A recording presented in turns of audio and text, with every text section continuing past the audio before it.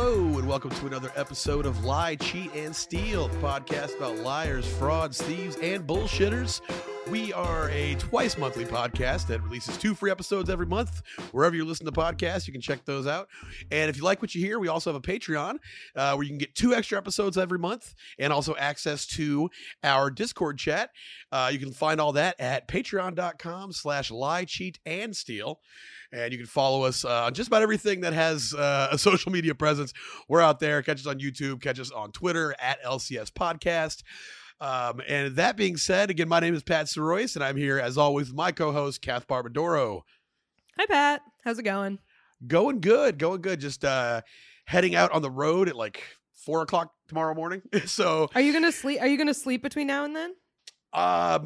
Maybe. Yeah, but I think I'm gonna have to make that stretch. But I still gotta. When we're done here, I'm gonna go get an oil change, and then I'm just gonna come home, get all my shit together. Probably gonna get like 3 or 4 hours of sleep. And then are you just doing the whole drive? Because you're going to Milwaukee? Yeah, we'll drive. Yeah, Milwaukee. Austin to Milwaukee. So like just up 35, right? Yeah, pretty essentially. much. Yeah, it's just 20. It's a 20-hour drive. I'm probably gonna knock out because I don't have any problem doing long stretches on the road. I can like as long as I'm behind the wheel of a car, as long as I got energy drinks, I'm in. And so I'm probably gonna try to knock out like 15 hours, maybe 14 hours. And so, I've been off the road for 2 months, which hasn't happened in a long time. Yeah. And it's like when you're in the pace of it, when you're coming and going all the time, and I'll be home for 3 weeks, I'll be back on the road for 3 weeks. Like you get in that headset, in that mind space, and like you're like, okay, I can do this. And once you take that break, once you hit the brakes for a little bit, now I'm just like, shit, man. I don't want to go. It's a hard life. I mean, you'll get back in the swing of it because you get to do comedy every night and it's fucking really fun to do. But yeah, road life is not for everyone. It is intense. I took the time back in town. I spent it wisely. I went out and I made contact with the parts of the scene that, as people listen to the show for a while know that like anybody that follows comedy, Austin has undergone a facelift in the last couple of years. I was just thinking about that because I was thinking about how apparently Joe Rogan owns the Ritz now, the Alamo Drafthouse Ritz, and is putting a club in. And it's just like, I used to do Master Pancake there every weekend. And it just like, I just tweeted about how like it feels too on the nose that like he bought a place where I like came into my own as a performer and then now it's owned by Joe Rogan. Like, damn, dude. Damn. It's weird. Yeah, it was crazy. And like, if you like, for people who are still out grinding, they comedians are pragmatic. You get back out there. Okay, well, I got to go start doing open mics. I got to. The Austin comedy scene is still great. Like there are still a great place. Wonderful. I have nothing bad to say about at least the part of it that I interact with is so great. But everybody I meet is cool. But I was in a position where I was on the road all the time. I didn't need to like interact with anybody. Right. I was like, I'd go on the road. I'd go to New get York. Your stage time, we have all. I do my little like cool paycheck shows, and then I'd be near Chicago or New York or Seattle, and I could go out and do these fun scene stuff. And it's like I didn't really have to have a presence here. And I got my girl kind of lit a fire under my ass in this last 2 months. 2 months I was home. She's like, you got to get out there. You got to meet these people. So I started like breaking out of the shell and see, and I feel like I spent it wisely. I got out, I met some people, and it's so funny when you're like old school Austin, when you're not from anywhere else, like that, like it kind of like takes people back. I did a show at Aviator Nation where most of the people were like maybe 1 or 2 year Austin transplants. Mm-hmm. And so they were like, oh, where you coming from? I was like, well, I grew up in Killeen, but I've been in Austin for a while. They're like, how long? I was like, like 11 years. And everybody's like, oh shit, old school Austin. And I was like, yeah. Yep. And apparently I guess, yeah. They're just as scared of us as we are of them. But I got out, I met some great people, and it was fun. But I'm definitely ready to get back out there on the road, start traveling again, because there's just something oddly calming about being on the road. Because like it's something about like, my life is a lot less stressful than it used to be at certain points. But like I remember if I had like something I had to take care of in town or a problem I had to deal with, when you're on the road, you can't you can't do it. Leave like, your problems behind. Yeah. Yeah. I just have to sit here and formulate on how I'm going to take care of this when I get back at the very least. So yeah, there's this joy of just doing absolutely nothing on the road that I totally like. I find solace in it. I find peace in it. And speaking of finding solace and finding peace in things, I wanted to talk today about a story that was given that we reached out to our listeners the other day because we were just kind of at a loss for topics, and we got a bunch of great stuff. And this one caught my eye because it just rolls a lot of things that I have familiarity with into one, being establishment Christianity and the lifestyle of living adjacent to the military. Two things I'm very familiar with. Super familiar with those things. Big fan of both, from what I understand. Totally love organized establishment religion, and I totally love the military lifestyle. No, I some people get it twisted. I've never served. I never joined, but both my parents did. My dad did 22 years in. My mom did 20. My entire life up until like my adulthood was just baked into being around the military and just being understanding like the civilian institutions and all the little things that pop up around it. And there is as we discussed in the Fat Leonard episode, there's a huge industry surrounding the military, because the military, out of the last time we checked our fucking budget, it's the most any humans ever spent on anything is what we spend on our military. It's like a country within a country, and it needs all of this infrastructure, and there's all of these opportunities for private enterprise and there's money just flowing, and they're shoving money in the pockets of people who aren't always educated on how to use that money correctly. And so, that opened up a whole wide industry, and we're going to talk about that today. I'm going to talk about the House of Prayer Christian Church, the HOPCC.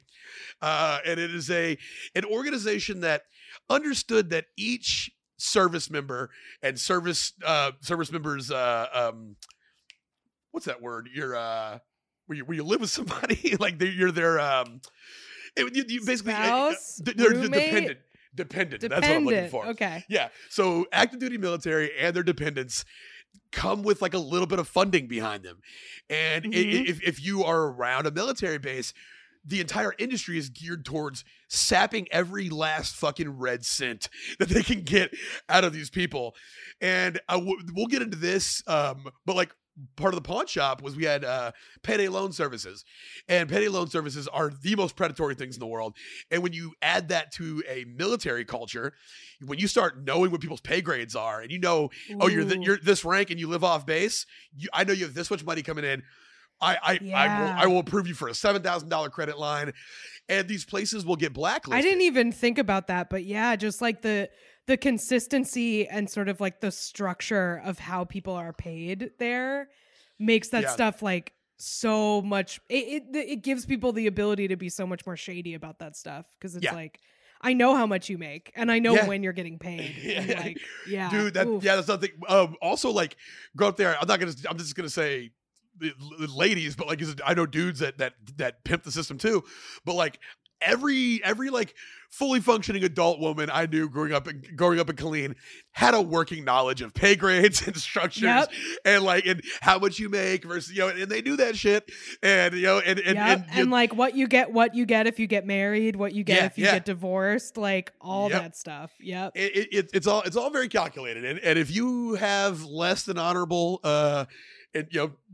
intentions, you can make a lot of money. And so we're going to get into that today, and we're going to talk about the HOPCC. I've been reading pretty extensively from a article on military.com that discusses this whole scam.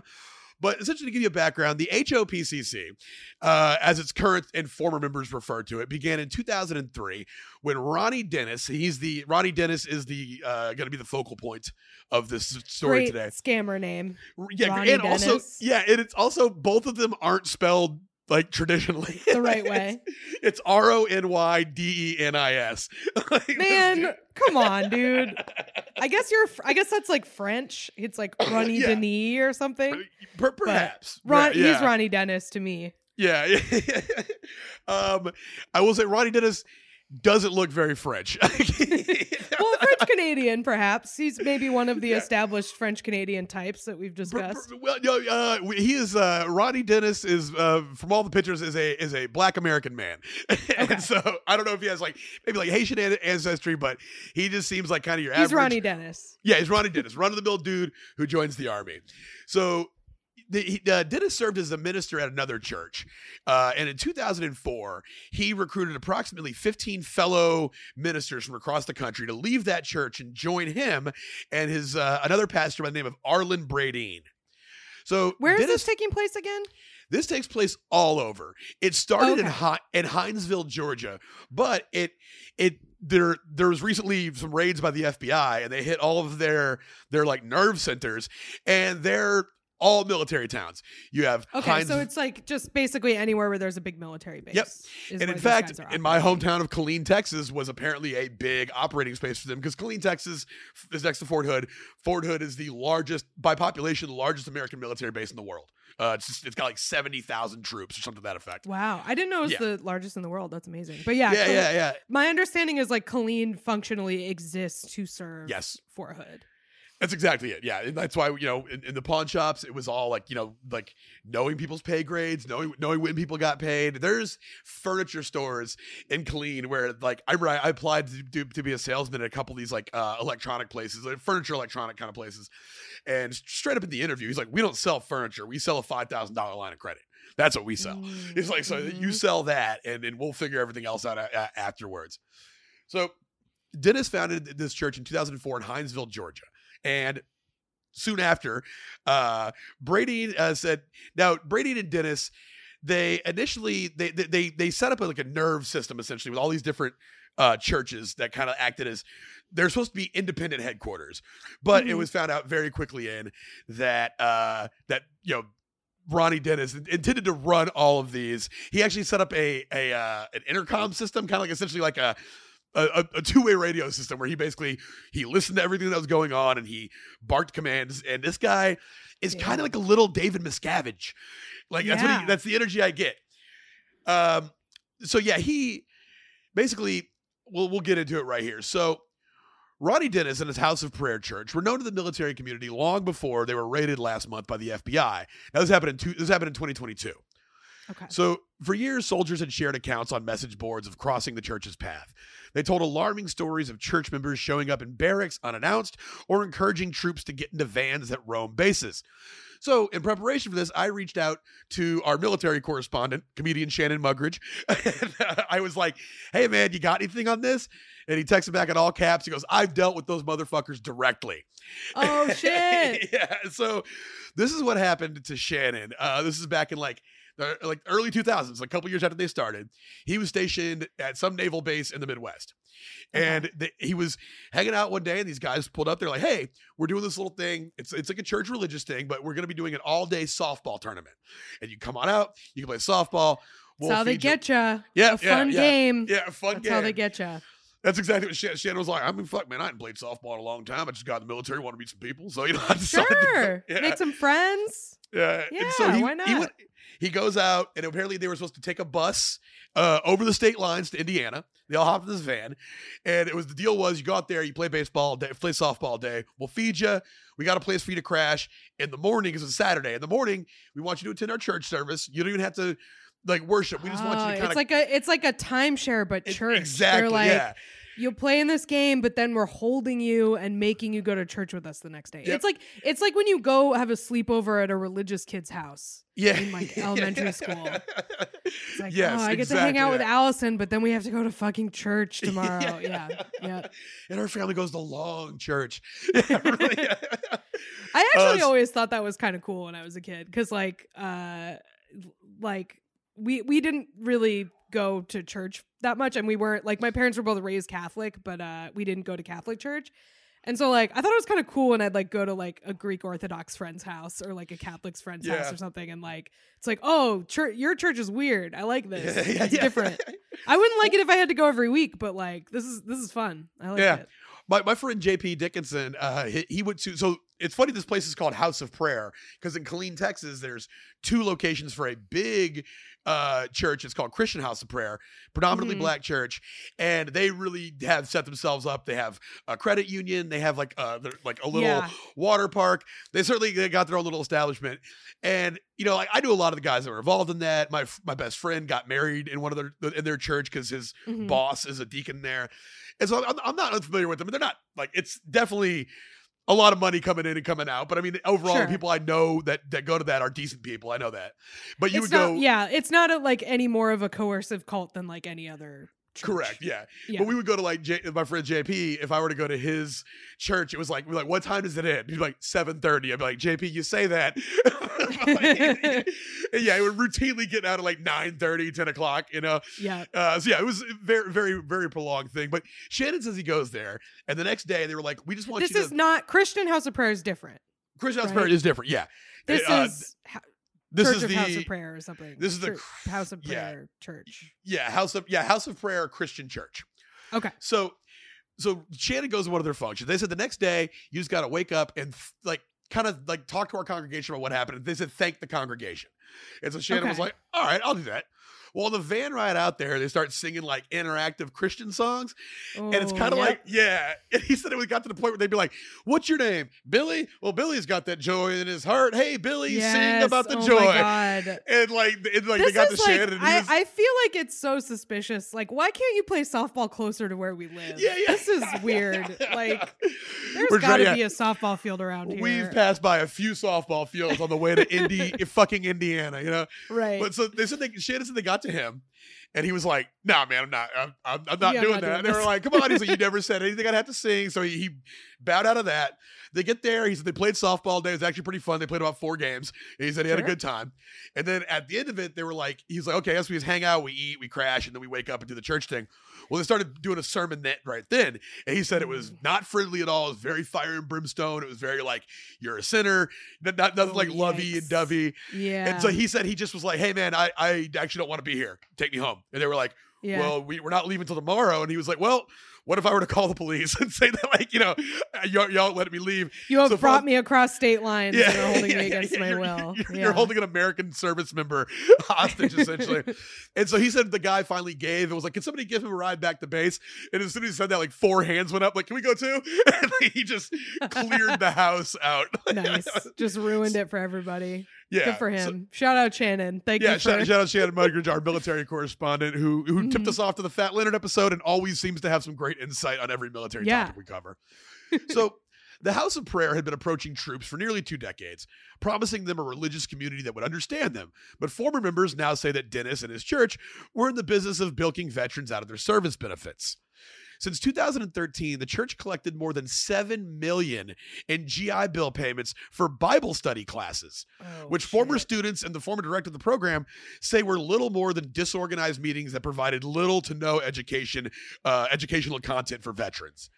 So that's like, if you're paying for Bible study classes, you've already fucked up. I'm sure. That's not. Are they dancing? They'll teach you for free. I promise. Like, I would love planning the paid Bible study class where you have to dance around the parts of the Bible that say you shouldn't do that. Right, exactly. That's like the whole point of the Bible is that you shouldn't do that. And then Jesus went to the temple and saw the moneylenders, and he just wished them a good day and walked out the back. Exactly. Yeah. Oof. Yeah. It did like so.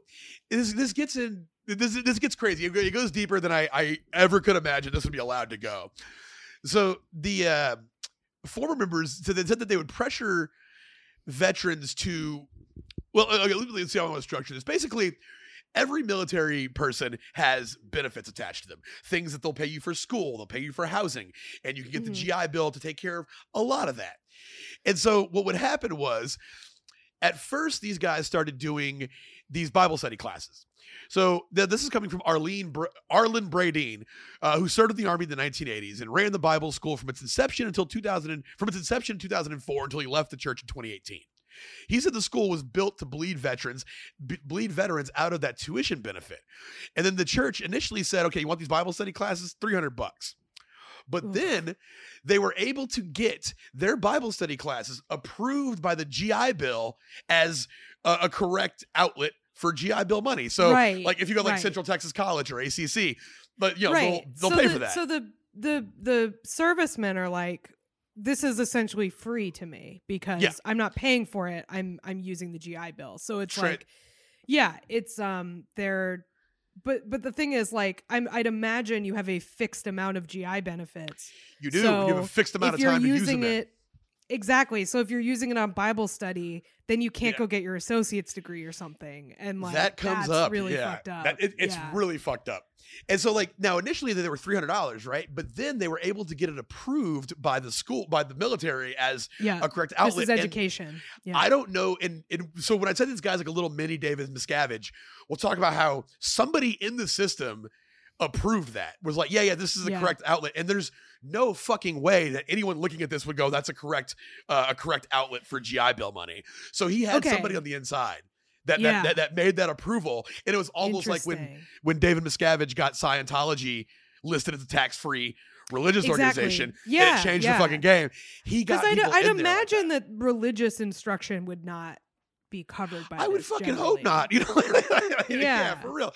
Unless you're going to like, I don't know, like an established seminary school or something to that effect. Right, Like, exactly. Yeah, seminary Yeah. school or something like that, not just like Bible classes at a church. Like well, that, yeah, and that's what they gussied their shit up to do.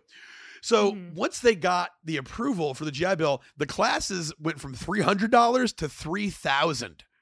Yeah, Yeah. right. Now, so and now Bray Dean, who is like that is the person This who started is like the school. being like a reverse military contractor. It's like yeah. it's the same type of scam, but like from the bottom in a Yeah. way that is like like so bad. I don't know. Well, it really, it's so many. It's like 2 or 3 scams rolled into one. It's the scam of organized religion, and then it's like, it's these benefit scams, like all, like, yeah. and it's like they just combined them in a way that you kind of have to tip your hat to. You're like, shit, dude, this is nothing if not creative.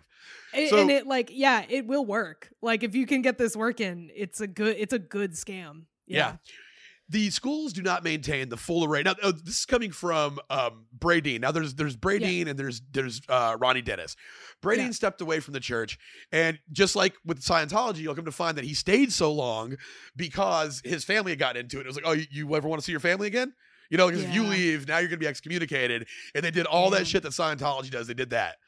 Mhm. So he said, he's like, basically he said, it burns me because there's a lot of good people who burn their VA money at these schools. They used all their college money to donate to Dennis's Rolls Royces. Now, the schools do not maintain the full array of courses that is typical of other educational institutions. And Bray Dean described a series of tricks he said the church employed to make sure the GI Bill money would keep flowing. Classes were often renamed to satisfy VA requirements that federal dollars can't be used for students to repeat a course.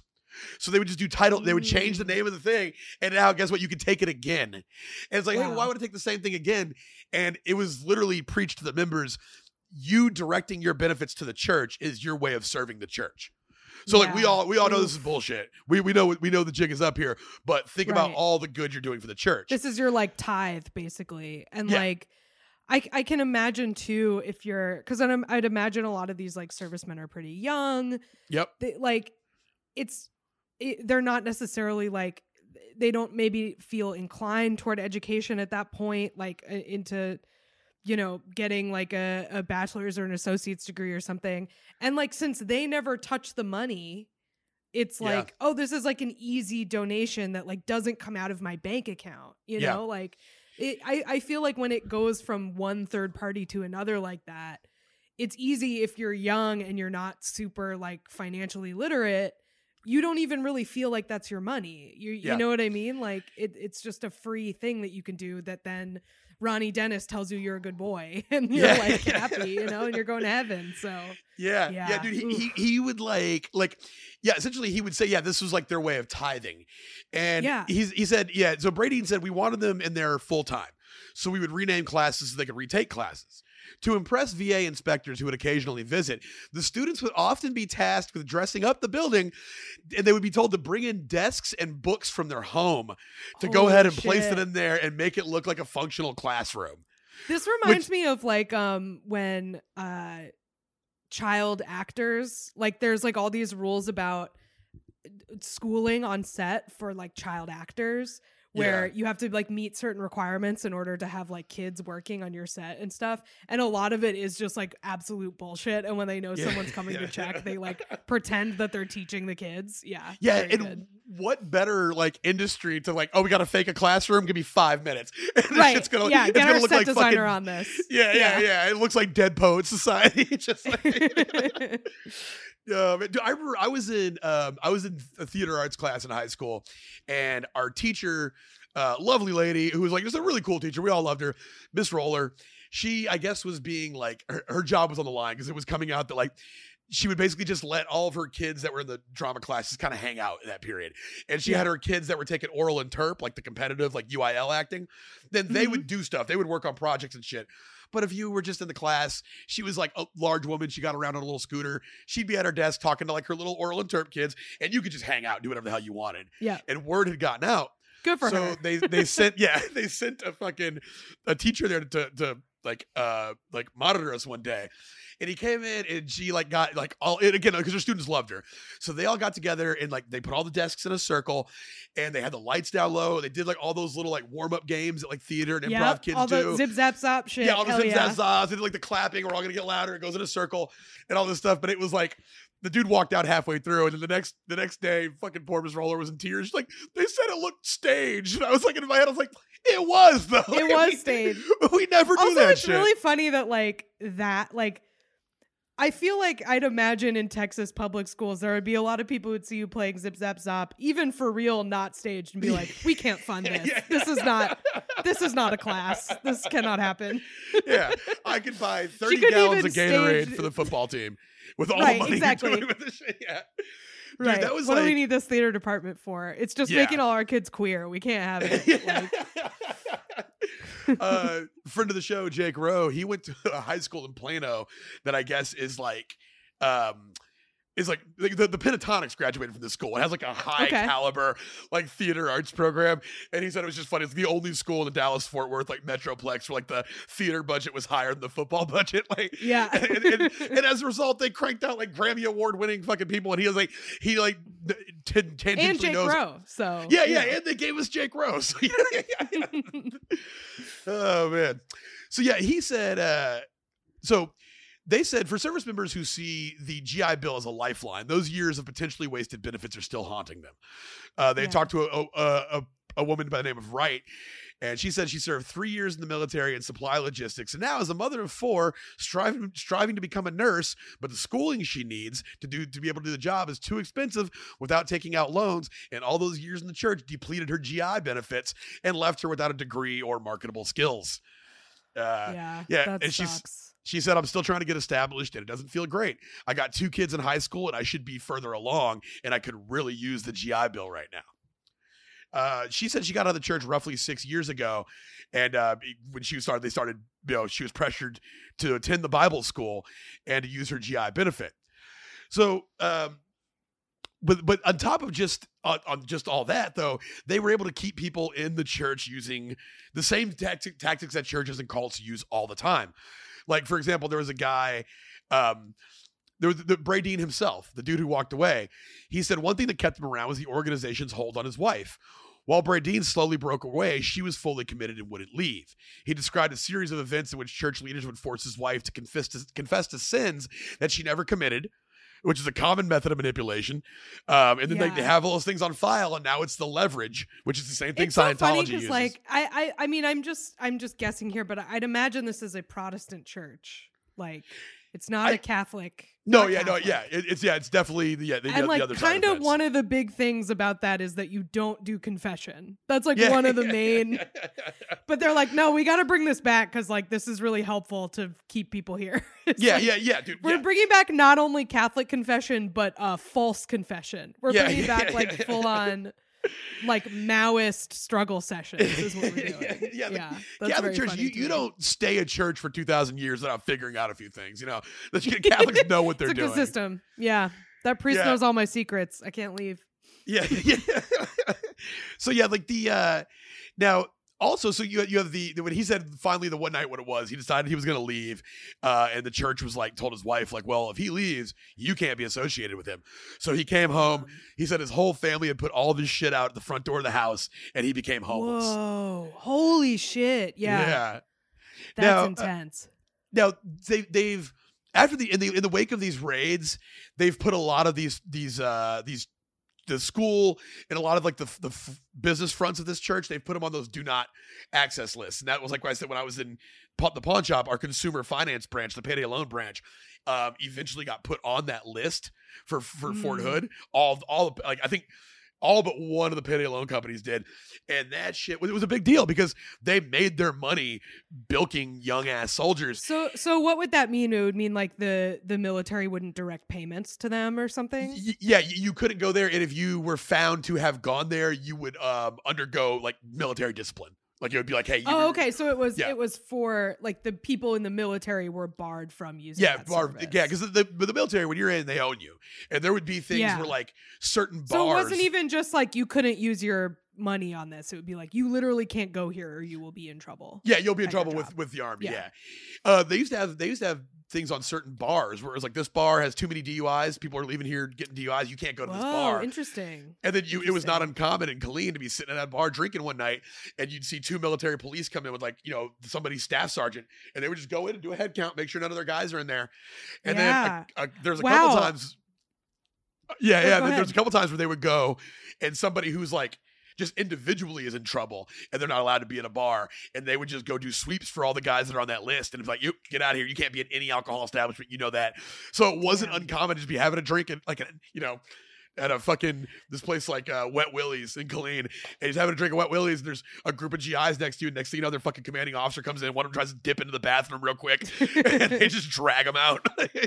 That's so interesting because that really makes the whole like this town exists to serve the military base take on a new dimension, that like the military base can effectively shut down your business. Like not in terms of like, oh, well, if servicemen don't like it, you'll go out of business. But like literally the military can say, no one can come here anymore, and then you can't run a business. Like, wow, that's fascinating. I mean, granted, wild. I'm impressed that they did it for a payday loan place. Like, that's actually one of the few times I will say you got to hand it to the U.S. military, because that was good. But that's wild. So they did it for this church too. They did it for this church and all of the business fronts of the church, and because now it doesn't just stop, because like I said, there's tons of benefits to being a soldier. You get all sorts of money, and essentially if you put on the right goggles, a room full of GIs is just a room full of people with fucking dollar amounts over their head,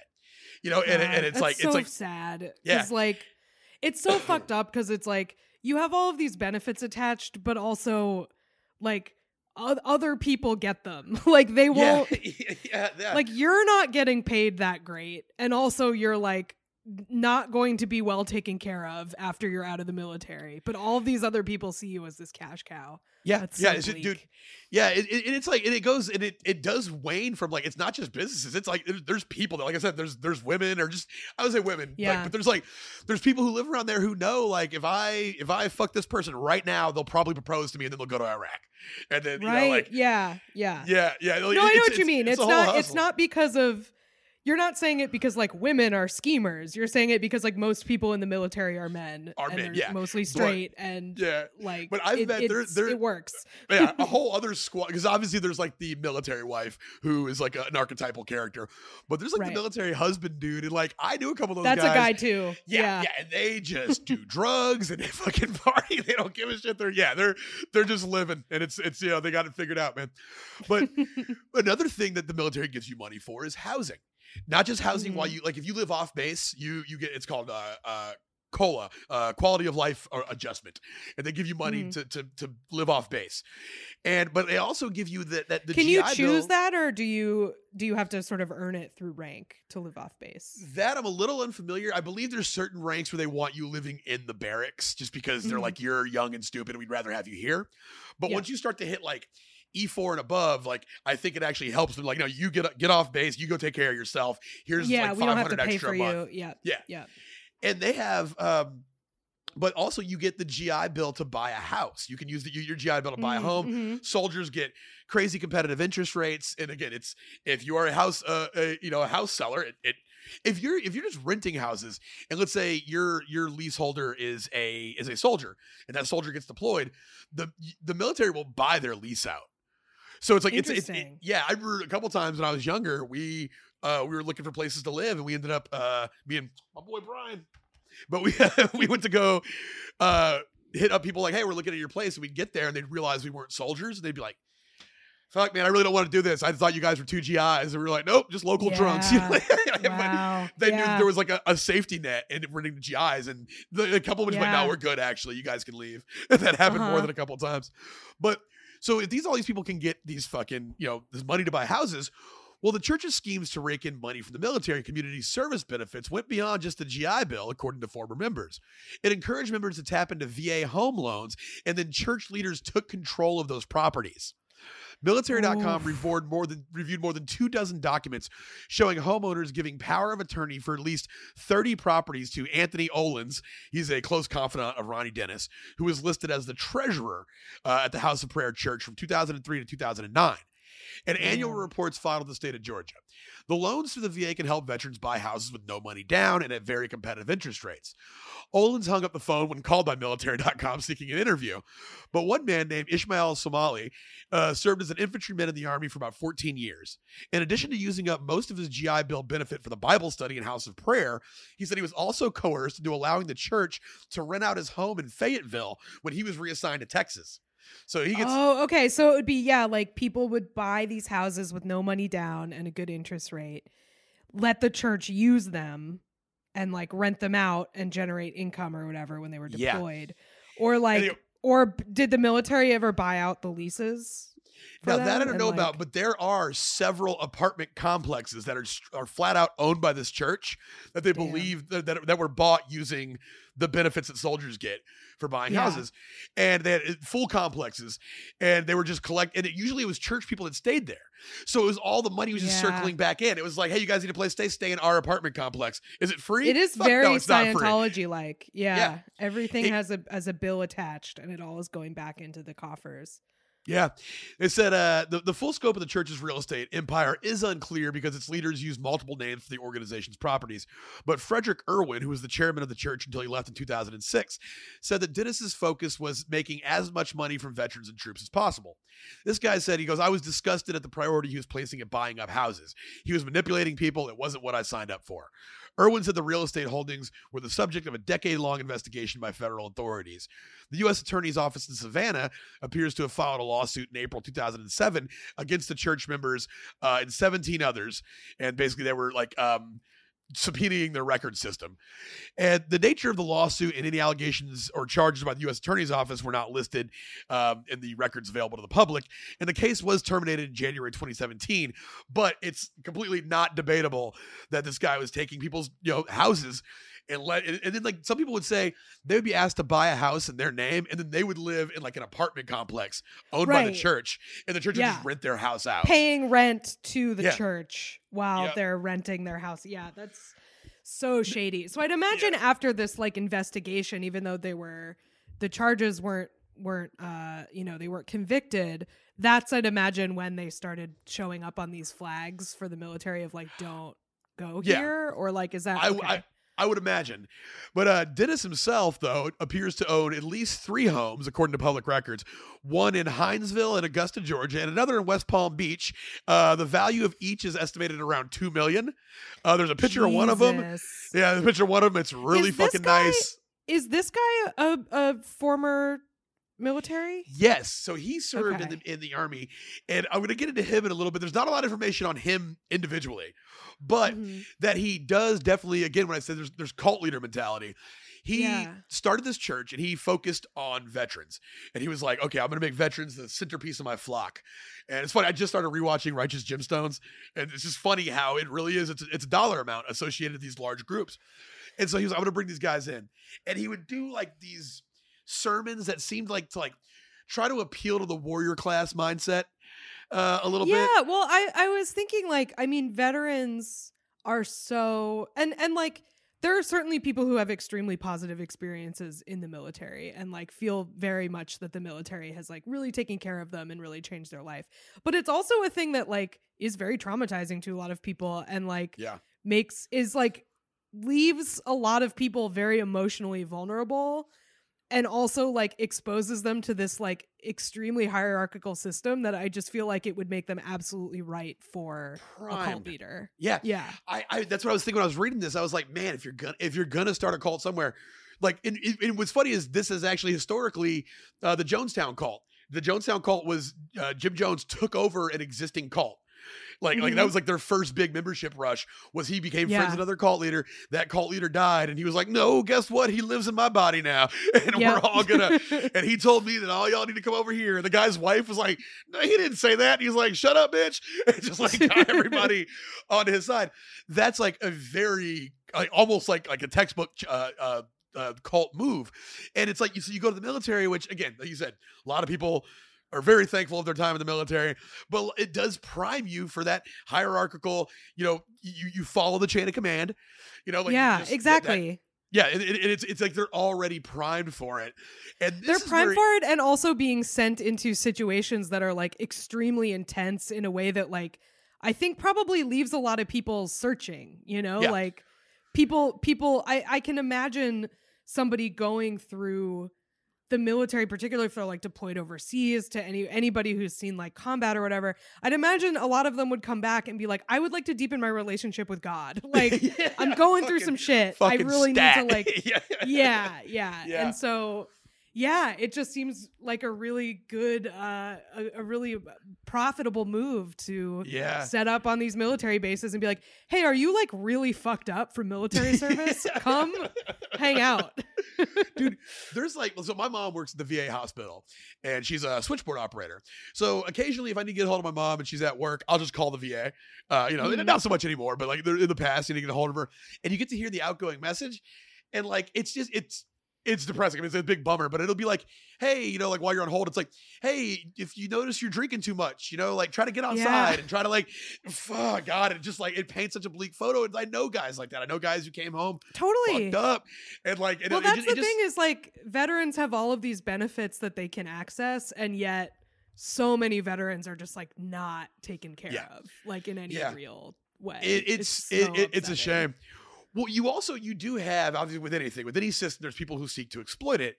And clearly that's what this whole fucking episode's about. But this one is just like particularly disgusting. When you think about, I know like my mom working at the VA, they used to call them tourists. People who are coming in there, they're not as disabled as they say they are. They're trying to get that disability rating up. I mean, again, that doesn't really bother me because the money's there. The money's been sectioned aside for these people. It's not like you can take benefits and now this guy's not going to get them. The money's there. Yeah. You gave your time. If you want to go in and fucking cough a little bit more or walk with a limp, do your thing. I didn't go through what you went through. But that's how exactly. I'm not gonna judge a guy who's fucking been close to a grenade going off. Exactly. I don't have shit to say to you that weren't guy. 20 feet closer to the grenade than you are like, Yeah. Wow, what a wuss. What a wuss pretending you were closer to that grenade. Yeah. Not my business, not my problem. Not my business. My dad, I guess like the one that everybody gets out with, everybody gets hearing loss. Because humans, your hearing gets bad when you grow up. And if you're in the military, it can be rapid. My dad was like very not big on taking his medical benefits because that was his personality type. And I think he had like some hearing loss shit. It was his only thing. And he was like, he didn't even claim it. I was like, claim it, Dad. I'm not claiming that. That was why Pat Soroy Sr. did 22 years in the military and I did not, So, but getting into this branch of it, where this is just fucked up. This is one of those moments where you get mad when we do this show, but okay, so it's veteran disability payments may also have been a source of revenue for the church, former members said. The church saw injured veterans as prime recruiting targets, and its leadership coached these veterans on how to get maximum disability ratings to net the highest payouts, which would then be donated to the church. Tax donations are often taxed. Yeah. That disgusting. You should be buying a TV with your ill-gotten disability payments. You should not be buying Ron Dennis a house. Yeah. Buy a PS5, get a Dodge Charger. Exactly. Do you have fun, man? Yeah. Do that shit for you, dog. And he said, they would shame people into giving more money, especially if they knew you had a VA disability rating. People are basically walking ratings there, said Emmanuel. This is Daryl Emmanuel, a former minister of the church and Dennis's personal assistant. He said people are basically walking ratings there. Everyone's getting more disability. You had very able-bodied people with very high ratings. He said veterans with high disability ratings were considered heroes in the church, not because of the valor they may have displayed to be wounded, but because of the extra income they generated for the church. If the money wasn't donated, church leaders saw it as a cushion, allowing those veterans to perform free labor for the church, such as landscaping and maintenance, because they didn't need to work a full-time job. Because they have it so good. Yeah, because you have it so These good. disabled veterans, they have so much time on their hands. Dude, God. and it just... These assholes. Yeah, this is really despicable. It's gross, man. It's like the former church member still works for the VA and agreed to be interviewed on the condition of anonymity because they could face legal repercussions for their involvement.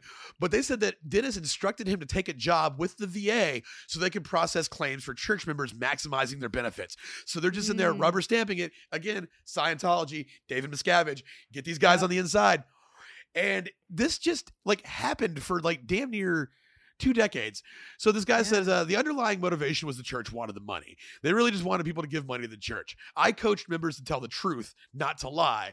I would tell them they have to aim for an Academy Award to portray their worst possible day at the VA exams.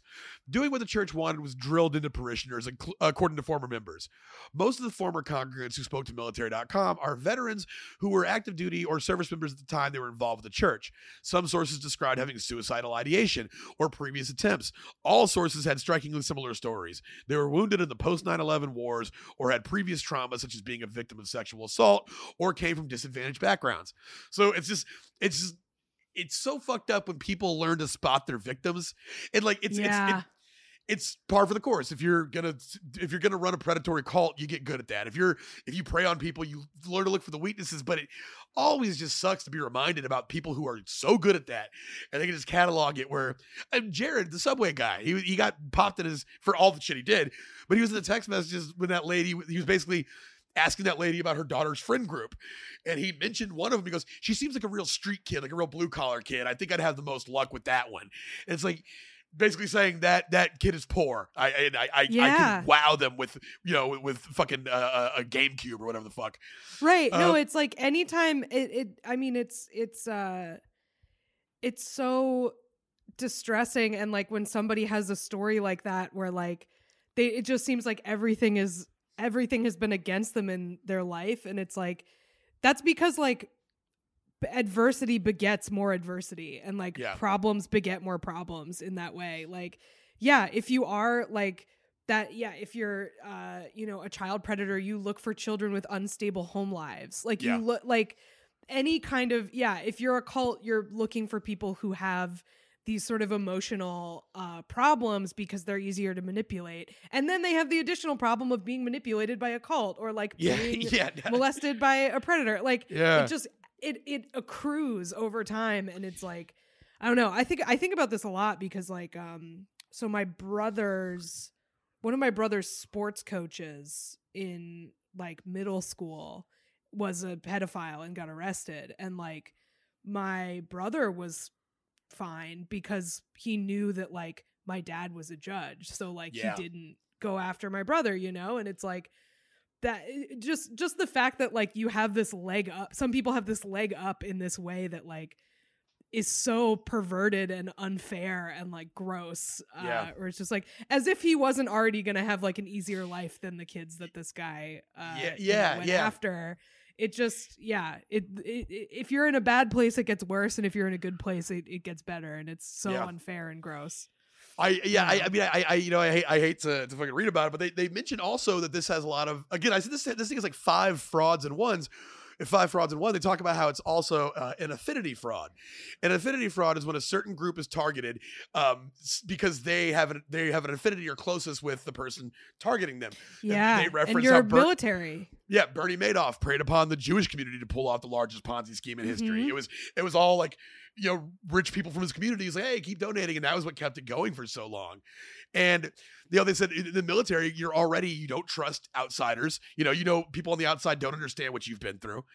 And this guy would use this fucking really weird language. They have one quote from one of his sermons where he goes, he tells the people he's preaching to, he says, God gave me permission to kill everybody in here, but I don't do that because I love you. And it's like already kind of like that abuser thing of like, I could fuck you, I could fuck you up, but I'm not going to. And it's like, it ingratiates you to him. But they weren't just targeting, obviously they're targeting men and women because military, has men and women in it. So what they would do was they would try to take, like, especially female soldiers out of the stability that the military provides. And one thing was that it was hard to get people who lived in the barracks because the barracks, they tend to your needs. You can go to the mess hall, get your meals. There's not a lot of foot in there to like manipulate people. So what they would do is they would give somebody went to the church once. They would just show up, especially if it was a female member. They would just show up at the barracks and they'd be like, damn, you know what happens to women in the barracks, right? It's unsafe in here. In the barracks, man. It seems like you should come live with us. And they would tell them this so much that they'd be like, well, okay, and it just, one of the women talking about it, she said she was sexually assaulted by a male soldier. So it only made sense to her to leave the barracks and go live with this church. And then they use that against her to, further destabilize her. Yeah, it's so gross. Yeah, just really disgusting thing. And it sucks because, like I said, we've talked plenty of times in the past about like the American military, very murky gray area. It doesn't do a lot of great things, but like I grew up around it. I know the kind of people that join and I know the reasons why they join. And it's because they're trying to escape shit like this. They're trying to get away from things. I really don't like the military, but the reason it's bad is not because of the people who join it. Yeah, exactly. That's not why. When they've kept college almost unattainable for everybody, and now that the Republicans are saying the fucking quiet part out loud, they're like, you can't give away free college because that'll cripple our recruiters. And it's like, well, you're just saying that out loud. We need a steady supply of extremely desperate people who want to better their lives, or this isn't going to work. Yeah, exactly. Well, I remember like when I was like in 8th grade, and I showed my dad because my dad, he grew up working class family in Hartford, Connecticut. That was like one of the few ways out. He got out, and his brothers and sisters that stayed behind, they're great people, but they went through a period in their 20s where they were like hanging out at bars, getting into trouble. And my dad dodged all that by getting the fuck out of there and joining the army. And I remember one time I was showing him the Eminem CD in 1998 when it first came out. And I was like, no, Dad, you got to listen to this guy. He's really cool. So my dad listened to the intro to one song where he goes, this is for all the happy people with real nice lives who have no idea what it's like to be broke as fuck. And my dad just goes, join the fucking army, and walked off. I have some advice for Eminem. Join the army. Yeah, join the army and shut up. Yeah, that was Pat Saroy Sr.'s take on Eminem's rap debut. That's so funny. Yeah, so that's what these guys are doing. This is, again, a story where... So the FBI raided 5 church facilities. They raided one this was in June of last year. They raided one in Hinesville and Augusta, Georgia, Tacoma, Washington, Fayetteville, North Carolina, and my hometown of Killeen, Texas. And they seized computers, church records, and cash, but made no arrests. Mm-hmm. And it makes me feel like they're working towards something bigger. And I think one of the things that they're going to find out is who gave them essentially the equivalent of the tax exempt status, where they could say, hey, your GI tuition money can go to me. Somebody signed off on that. And that, I think, is going to be a big find, because that person is going... It sounds like at least there are enough ex-members that were high up in this group that like they can get some people to testify against these people. It sounds like. Yeah. They had a bunch of people like the ex-founding member, the guy's old personal assistant, and this is one of the ones where like I hope they fucking bring this dude down hard, and because very, very gross. That's kind of where it ends right now. We'll try to keep you posted with updates, but it's just wild. It's as if these people aren't already going through enough. They have to worry about this person coming in. You learn the language, he learns how to talk to soldiers, and he learns what they respond to, and they manipulated it, and it's just overall gross and disgusting. Well, totally like you not said, like the affinity fraud of like just that this guy also served, and he's like, this is a church tailored toward military people. Like, we will talk about these these issues in the context of this like very specific experience that I, feel like if you haven't gone through or haven't like, you can't really understand it. And so like these people go to this guy thinking a church that will understand me. Great. Like this is what I need. And then he fucking rips them off. Not worth it at all. Thumbs down. Yeah, thumbs down. Put this guy under the jail. Fuck him. Yeah, for sure. Horrible human being. But yeah, that's the story on that.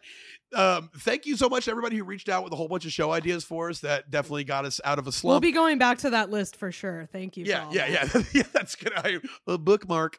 But yeah, guys, I hope you enjoyed this episode. I wasn't enjoyed; it was pretty bleak. I hope you got something out of it.